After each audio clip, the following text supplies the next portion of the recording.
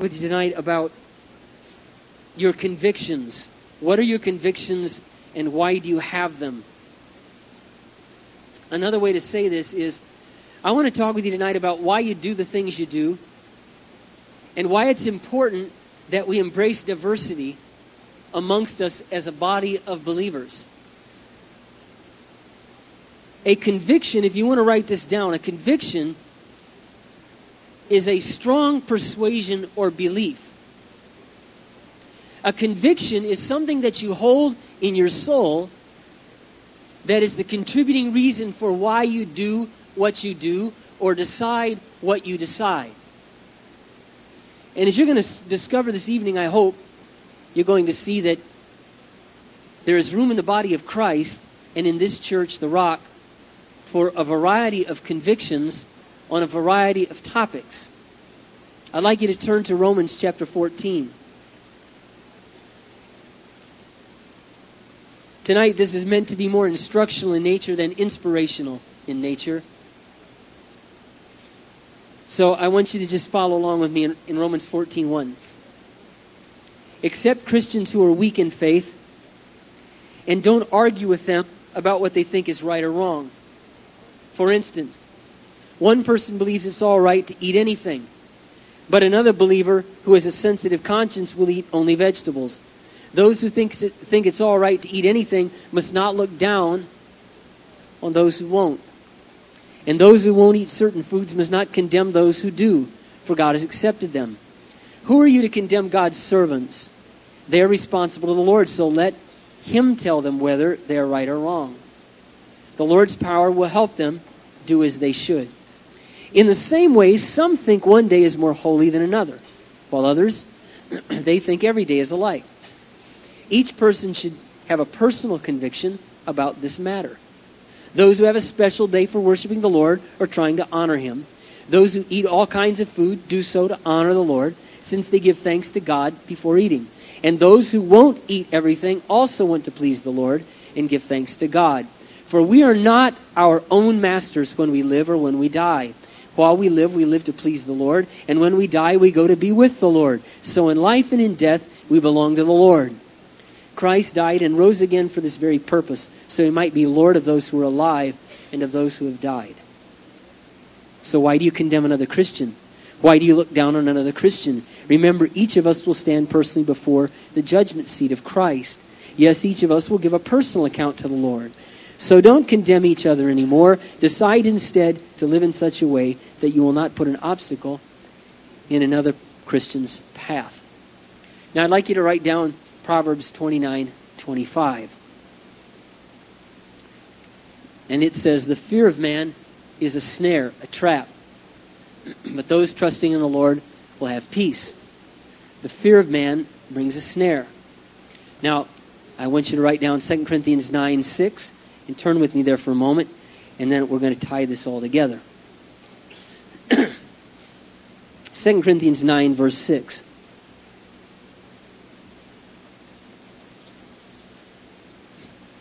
Remember this, the farmer who plants only a few seeds will get a small crop, but the one who plants generously will get a generous crop.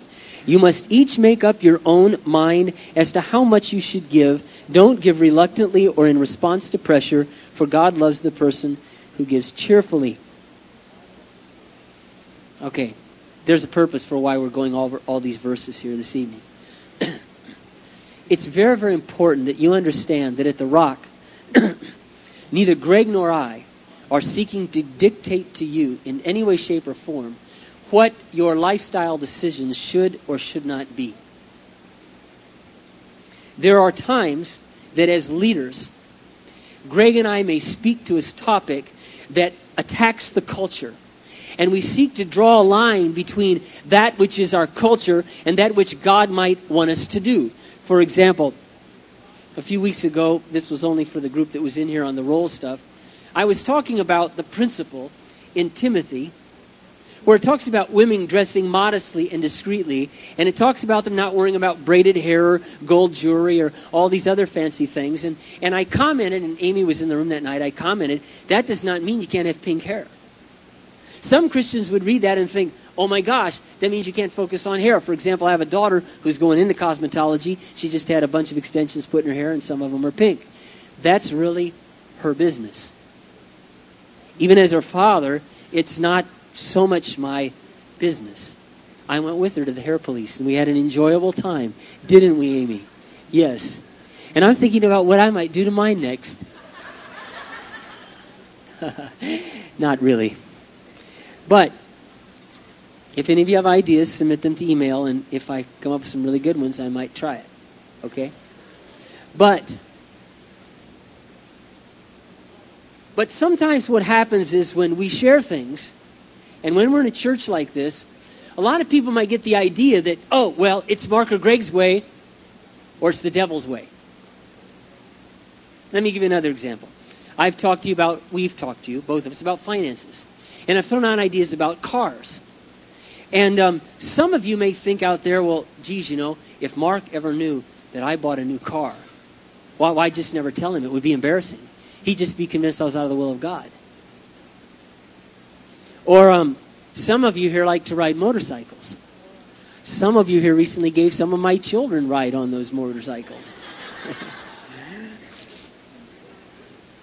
I have a close friend, one of my closest life friends, who's going through a Harley-Davidson phase, and he has the money to purchase one, so he did. It's hard to imagine this friend of mine who's an interior designer on a Harley-Davidson, but he is. He's got the leathers, he's got, I don't know, it's a boomer thing, I guess. I'm not sure. I'm not going to get one. And it's just not my thing. I rode a motorcycle a few times. A couple times I was almost killed. My brother decided to give me a ride on his rebuilt Moto Guzzi that he rebuilt himself. And 130 miles an hour down the freeway, I began squeezing off his air in his midsection, screaming in his ear that if you don't stop, I will kill you. I will squeeze you to death. You want to jeopardize your life? Go ahead. But do not jeopardize mine. That's not your prerogative. And I have another brother who just rebuilt a Norton. My brothers, they kind of collected motorcycles. So he brings it to my house. Celeste and Jeremy were really little at this time, and Jessica was not yet born. And so my brother Johnny goes, oh, Mark, you got to come out and see this motorcycle and go for a ride with me. I said, okay, I'll go for a ride with you because I've been on them before. So we go out, and I'm standing at the side while he kickstarts it. And I notice a little puddle under the Norton. Just a little puddle. Smelled a little funny. Yeah, I said, I think there's some gas. Don't worry, just a little drip. He kicks, boom, a little drip, ignites. The next thing you know, in 30 seconds, the entire motorcycle's in flames. And it melts onto my driveway in this big black spot.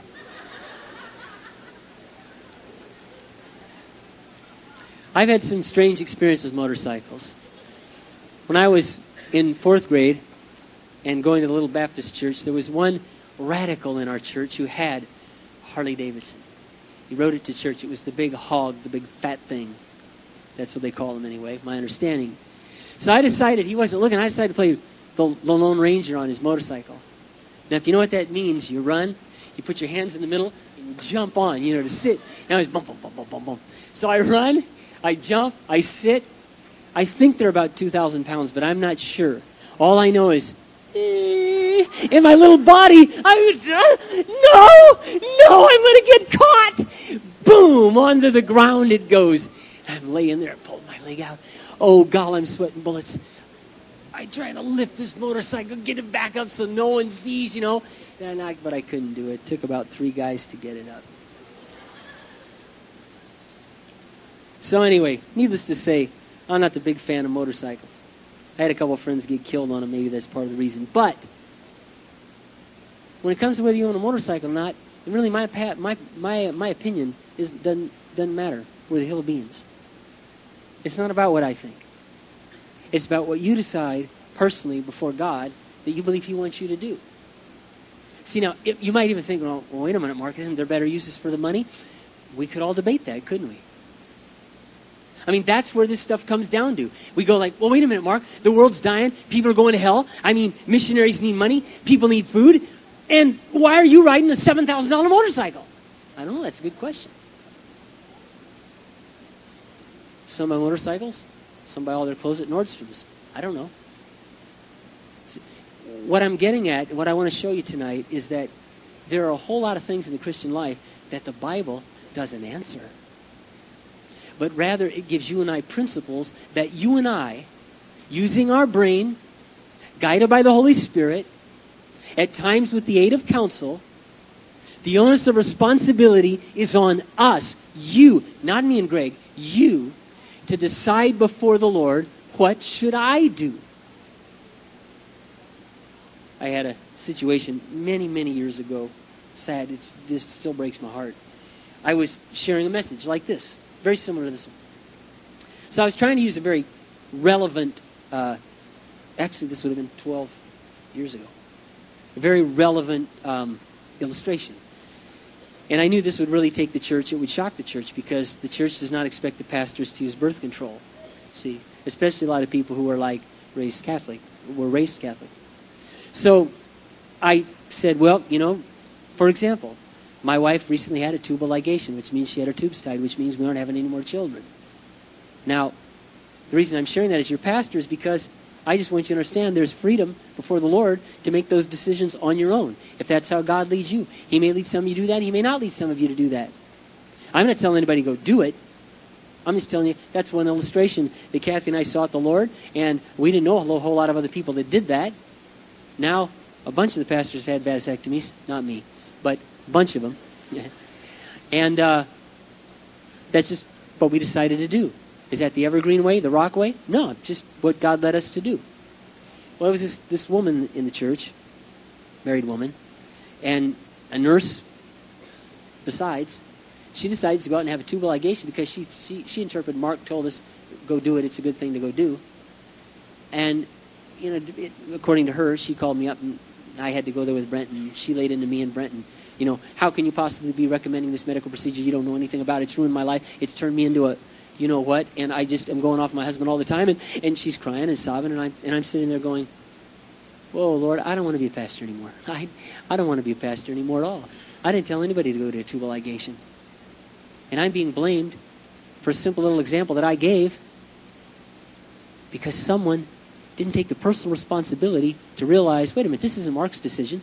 This isn't Brent's decision. This isn't anybody's decision but mine. That's correct. And you bear the responsibility for the decisions that you make. You decide to drop out of school, that's your business. I would advise you to try and get an education, but if you decide not to, that's your business. I'm not going to Greg and I are not going to sit back in judgment and go, oh, sad. Oh, that's a sad case. You have to decide before God, what is God leading you to do? But here's what happens. Now, I'm going to tell you real honestly, here's what happens. There's a lot of people in Christianity, this has happened at Evergreen, it's going to happen at the Rock if it hasn't already, who instead of living to please God, are living to please Greg or I. Or, let me put it another way, they're afraid of what we might think. You don't have to be afraid of what we think. Now, we may share things with you strongly from the pulpit for a reason, because we believe God calls us to challenge the people of God to a different standard of living. Let me give you a few examples. I have a close, well, it's not a close friend, but he's a person that I know who travels all over the world. He's kind of what we call a world Christian. And he deals with other churches. And his father wrote a book kind of writing off American Christians. But this guy happens to come to our church. The son happened to come to our church. He does it now. He travels around the nation, the world, helping people with small groups in their church and other kinds of ministries.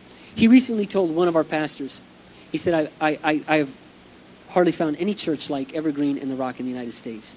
He said, the things that you have people doing are unbelievable. That you have this many adults in small groups. He said, this is not normal. This is not, the only place I see this happening is in South America and Asia, but not in the United States. That you have people reading the Bible, that you have people involved in evangelism, that you have people, when he found out 90 people moved from Evergreen to this church to help start it, and they were single, he was almost speechless. He said, that's unthinkable. That's unheard of in Christianity in America. He said, basically, I believe there are two things wrong with the church in America. Greg, you can help me if I forget. One of them was Americans worship their children. And number two, what was the other one? The only one I remember? Well, there was one other that made a deep impression on me, obviously. All I know, I think it was that the second one was that pastors are unwilling to challenge their flocks to to fight the culture. And he said, every time I get a chance to speak in any church, I always cover those two topics. He said, of course, I don't have to stay there and take the flack. You do. And he's right. Now, if this were a married church and there was a bunch of children here, I'd be the first one, and so would Greg, to stand up here and say, you need to be thinking through your schedule, because if your life revolves around 3 little children and their soccer games and their hockey and their basketball, something needs to be reevaluated in your life. Well, we say that, I will say that with no shame. But for someone to walk out of here and say, Mark Darling said it's evil if your kid plays hockey, basketball, or soccer, that's a gross misinterpretation of what we're getting at. We must always be willing to step back and examine our life and examine our priorities and think through, why am I doing what I'm doing? But it would be wrong for any person in this room to live in fear of what you think we might think. It is not Greg's convictions or my convictions that matter. Again, we're here to teach you the Word of God. In the Word of God, you have basically two things. You have commands, principles, and promises. Okay? You have commands like, don't be immoral. Okay? Don't be immoral. Does that mean that you can't kiss before you're married? No. Would I advise you to avoid that before you're married? Yes.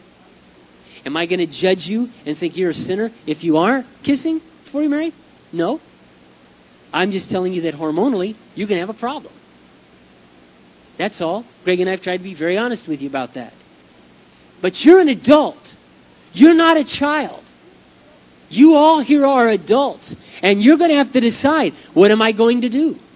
We've tried to give you, in a sense, ideas, ways that you can avoid pitfalls. Let's say, for example, you're dating this guy or gal, or you're courting, or whatever you want to call it, and you're thinking about getting married, and you have an apartment and you don't have any roommates. Would I advise you to spend a lot of time in that apartment alone? No. Oh, but Mark, we're going to pray and we're going to read our Bibles. Yeah. That's, you might. For a while. It might be a nice opening to the evening that turns in a direction you wished it hadn't. Can you pray other places? Sure you can. Can you read your Bible other places? Sure you can. Are you in sin if you're up on your couch watching a movie together alone in your apartment? No. Not if you're just watching a movie. See? But it gets real tough, doesn't it? How many of you know what I'm saying? I mean, it gets really tough, doesn't it? It gets really tough. So, are we walking around, with little magnifying glasses? Hey, what are you doing? What do you know? No. Do we have spies out all over church? No. From time to time we might hear things and we go, well, we should probably talk about this sometime. Sometimes the bottom line is we do not want to do the hard work of thinking and investigating. We just want someone to tell us what to do. I can't tell how many times Greg and I have somebody sat down with us and said, just tell me what to do. No. Well, we're going to work hard not to fall into that trap. We believe we're to lead you. We believe that we're to influence you. But that does not mean that you put your mind on the shelf and your preferences on the shelf. And we all become robots here in this church. We're here to cast vision. We're here to build you up in your faith. We're here for a common cause, and that cause is Jesus Christ. We're here because we love Jesus Christ. But it's very important that you are consumed with not what we're thinking, but what is God thinking. What is important is doing what you believe is right for you and lines up with scriptural commands or scriptural principles. What is important is that you do what you believe God is leading you to do, and it lines up with scriptural commands and principles. Let me go so far as to even say this. Some of you, God is going to lead you away from the rock. Not because the Rock's bad, but because God may lead some of you to YWAM. God may lead some of you to Operation Mobilization. God may lead some of you to the evangelical church down on the corner. He may lead you to the Pentecostal, the charismatic church down the street. It's very important that you understand that Greg and I are not here to get in the way of God leading you. We're here to help the process. We're here to help the process. In no way, shape, or form, and I hope you've ever read the Little Rock booklet, but on the back of it, I wrote it. There are many wonderful churches in this city. Sometimes you have to understand that Greg and I, we read things that you don't read. Why? Well, because it's our business. Because, for example, how many of you here grew up on a farm? How many of you read Farm Journal or Farm Statistics, or you knew, about how big a hog should be before you take it to market? How many of you don't have any idea how big a hog should be before you take it to market? That's what I thought. You see, because it's not your business.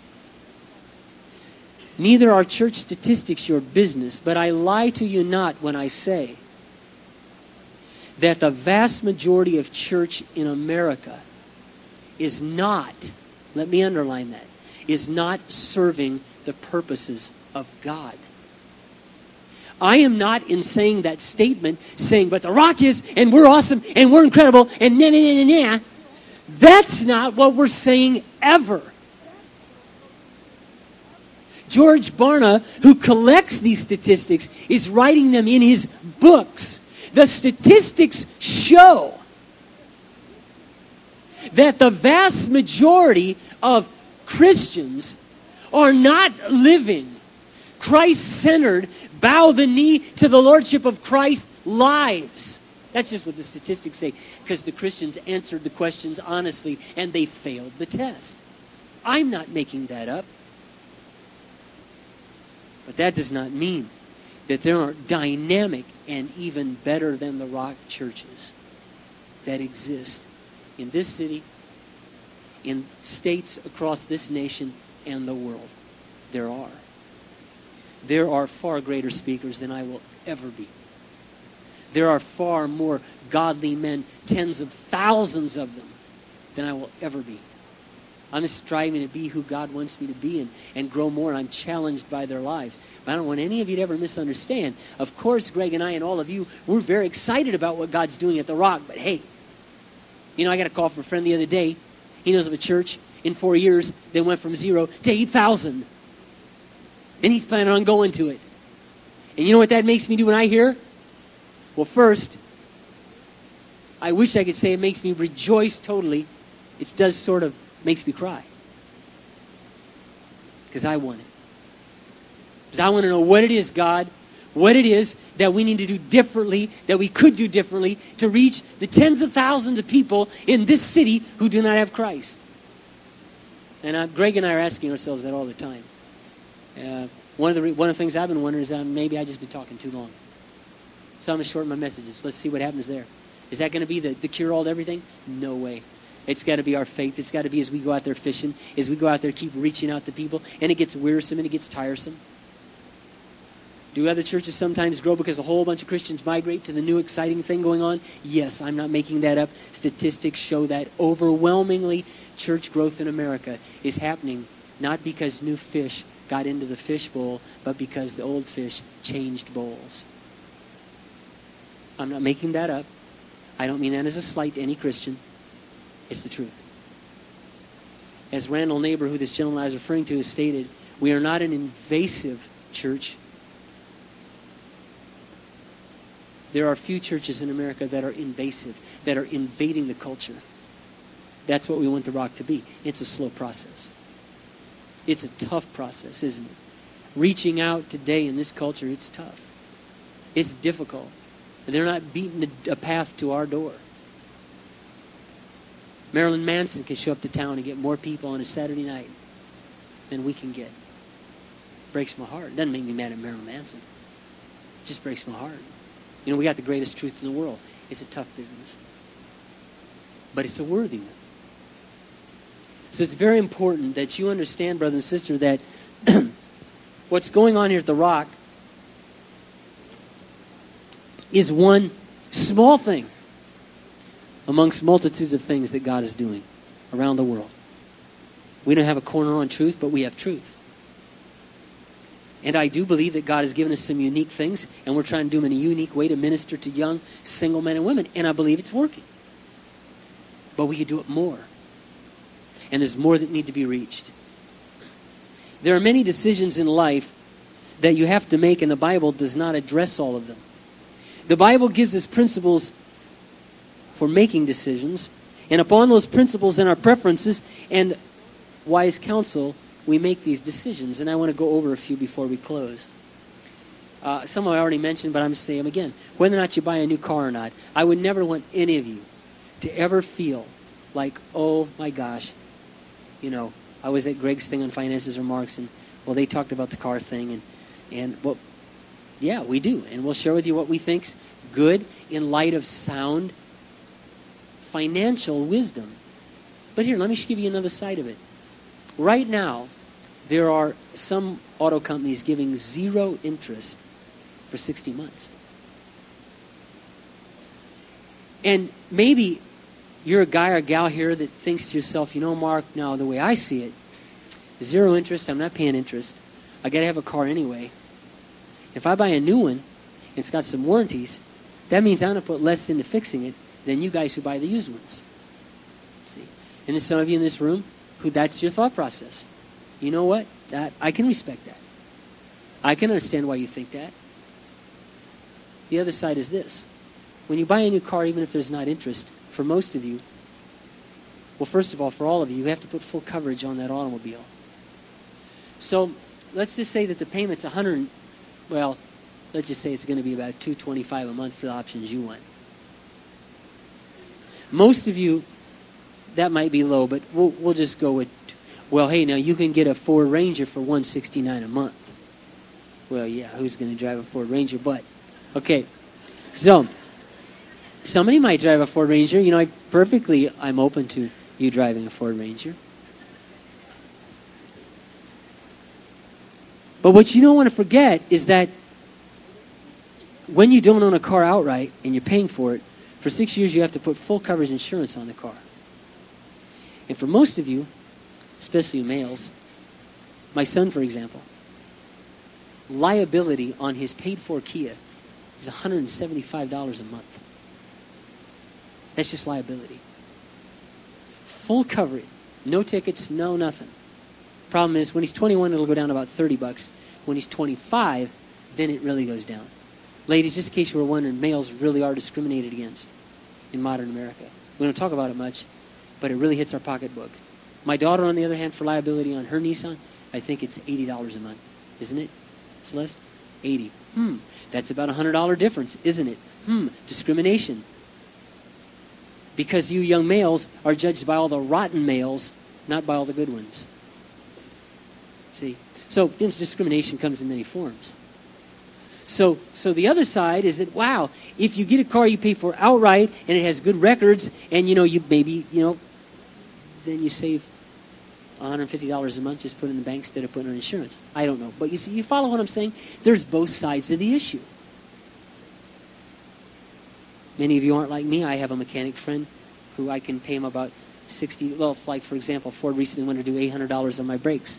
And I almost had no choice because the rear brakes had crumbled because the parking brake stuck on. Wasn't anyone left it on. The cable was rusted, stuck on, and fried them. And they said it melted everything. Well, I knew I had driven it there, so I knew I could take a risk and drive it to my friend, who looked at it and said, well, no, you only need one new drum, not two. And the $800 work cost me $250. And I paid him $80 to help me. But you may not have a friend like that, you see. So you're thinking, well, yeah, Mark, I'm the guy or the gal to be down at Ford paying $800 on that used car. That's true. That's true. So, I won't keep commenting on the car, but my point is, you do what the Lord leads you to do. And enjoy it. You pull up in that new Passat, I'll reach out and touch it. Just think. There is no excuse for not thinking. God gave you a brain. God gave you a web page. God gave you information. He gave you older friends. He gave you counsel. He gave you His Word. He gave you His Holy Spirit. So don't put it on me and Greg. Say, oh, what should I do? What should I do? What should I do? Well, here's a few things, but the decision's up to you. Don't tell me that. What should I do? What should I do? What should I do? You guys, look, I've told you this before. If you're not ready to marry the girl, you might want to think twice about whether or not you're really going to start the relationship. I'm gonna read this book first, but I think I can feel safe to recommend it. It's another book recommendation, but it comes highly recommended. It's called Sacred Marriage, and it's by a guy named Gary Taylor. And I would encourage you to get it because it'll put the fear of God in you in a good way. It's a totally different marriage book that's ever been written. The subtitle says, Marriage is not for your happiness, but for your holiness. I couldn't agree more. Marriage was never intended to make you happy. Marriage was intended to make you holy. It's intended to make you holy. Holy makes you happy. Holiness costs you. And that book will contain a lot of things that Greg and I have been trying to tell you. Maybe it'll help you if you see it from somebody else. Relationships are tough. Sometimes I see some young men and women, they kind of dive in, they're swimming around the pool of relationship, and then the C word comes up and go, oh, let me backstroke. I don't want to be in here. Commitment. Well, what in the world did you think a relationship was going to be? The two become one. The only way the two become one is if two of you start giving up a lot of your preferences to become one. And it's not always fun. Think. Put on your brain. You're young adults. Are you ready? Are you ready for life? You are? We'll try to help you however we can. But the responsibility is yours. Here's another one. Where you shop for your clothes. We got some Banana people in here. We got some Abercrombie people in here. We got some Ragstock people in here. We got some Goodwill people in here. Okay? And we got some people in here that think they're more spiritual because they're saving lots of money buying their clothes, recycling them through the Goodwill, than those of you who are buying it at Banana. Well, you know what? That's just not right. It's just not right. You see, we're not to look down on our brother and sister because they don't live out our convictions. They don't live out our convictions. Greg does not live out my convictions. I've known Greg since he was your age. And one of the things is I've been so encouraged watching Greg as he's grown is just developing his own convictions. He and Michelle, their convictions about how they believe God wants them to go about life. Really, my only goal, although sometimes I know it probably doesn't seem like this, is to simply give you guidance and tools and information whereby you can make solid, biblical, good decisions. And certainly I'm going to challenge the status quo, so is Greg. But you have to step back and ask yourself, why am I doing what I'm doing? And life is ever evolving. When you're young, maybe right now, you can buy your clothes at Banana. Then marriage comes along, then babies come along, and you find out, maybe I'll do just fine. Besides, the clothes fit me a little better now. I don't know what you're going to find. Some of you are going to be the Sears tough skin people, Some of you like Kmart. Some of you like Palmyra Center or Sam's Club or Costco or banks. Whether or not you watch TV. I've had some emails from time to time from people who are a little upset that they know some people in a small group who are watching TV. You got cable, you got a satellite dish. Listen, that's up to you. I mean, honest to God, that's up to you. Now I'd be the first one to tell you that the average American's watching about 7 hours a day of television. Your time is the most precious commodity you have, and television robs you of your most precious commodity. But that doesn't mean there isn't a time to sit back, kick back, that lazy boy, with some popcorn pop or pizza, whatever favorite food you like, and watch a show, or watch a movie, or hang out there. That's up to you. Someone's asked me, Mark, do you have cable? No, I don't have cable. Why don't I have cable? Because I like all the old shows, and they're all over cable. And I'm just being honest with you about Mark. Even at 45 almost, I am still tempted to veg out if the television had all those options for me. I mean, I like kicking back, relaxing just as much as anybody. And next thing I'd be going, oh, there's a fight. Oh, God, there's a movie. In fact, when I go to motels sometimes, I can't stand one channel. I'm going, every 45 seconds. Oh, look at that cool song. Oh, geez. Oh, back. Oh, but that show. And I watch like 6 at a time. It would also ruin my marriage because it would drive my wife crazy. So that's another reason why I'm going to have cable. What you do with your hair? Let's talk hair for a moment. Okay? Hair. And I'm looking at yours. You're looking at mine. I'm looking at yours. You know? Hair is really your business. It's, you know, does the Bible give a few guidelines about hair? Yeah, a few. But let's not take them too far. And let's remember that the emphasis of what God was trying to communicate in Peter to the women is make sure that inner beauty is what you're cultivating. Not just outer beauty and you neglect the inner. And that's the whole point. That's the whole point. The point is, inner beauty is all that matters. Be as whatever you want on the outside, just leave it, you know. That's not what it's saying. Here's another thing. Let me give you another biblical principle when it comes to clothes. All right? There aren't many biblical principles on this topic, but there is one in Corinthians, and here's what it says. Paul says, though I am free from all men, I become the slave of every man, that I might win as many as possible. To the Jew I become a Jew, to the Roman a Roman, to the Greek a Greek, etc., etc. What's the whole point? It's called the chameleon principle. I call it that. It's not called that. I call it that. The chameleon principle means when I'm with the Romans, I blend in with the Romans. I do not take on their sin, blah, blah, blah. But, for example, if you saw where Amy worked, and some of the friends that commented after me and my daughter were there, that she's trying to win to Christ, and they thought, you know, and I obviously don't look like Amy or her friends that were up there, but I don't also look like an ordinary pastor. I know that. It's like, oh, you know, he's a cool guy. And I was his daughter up there? Yeah, and, well, she's a cool girl. This is just a costume. I mean, it's the truth. I'm just at a costume party. I just wear what I wear to try to fit in with the culture where I'm at, to build a bridge. Listen, if Almighty God could take on a puny human form, then I guess we could become a worm to reach the worms. Right? We could become a slug to reach a slug. That doesn't mean we're sluggardly. We just might look like it. See, but that doesn't mean it's your character. Are you following what I'm saying? For example, if we were down south, down Amarillo, Texas, I got a feeling we'd all have some cowboy boots. Have us a lot of pickup trucks out there, F-150 Fords. You know what I'm saying? And some of the girls, they'd all have Wrangler jeans on. Well, if you've never been down south, then you know what I'm talking about. But you get down to Amarillo, Texas, and it's kind of the way it is. Okay? All right, let me go on a few more here. See if I have any more. Maybe I don't. We must each do what we are convinced before the Lord we should do. We must each do what we are convinced before the Lord we should do. And that's the key thing I want you to ask yourself is, what are you convinced before the Lord you should do? And why are you convinced you should do it? You know, some of you here in this room, you've heard me say comments about the media or the political arena, but listen, that does not mean that some of you won't get into the media or some of you won't get into the political arena or shouldn't. And Greg and I'd be glad to counsel you or talk through some of these issues, but you have to decide, what does God want me to do with this decision or with that decision? We embrace diversity.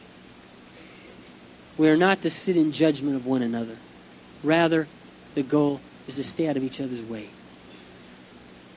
Not to put a stumbling block in front of someone else's way.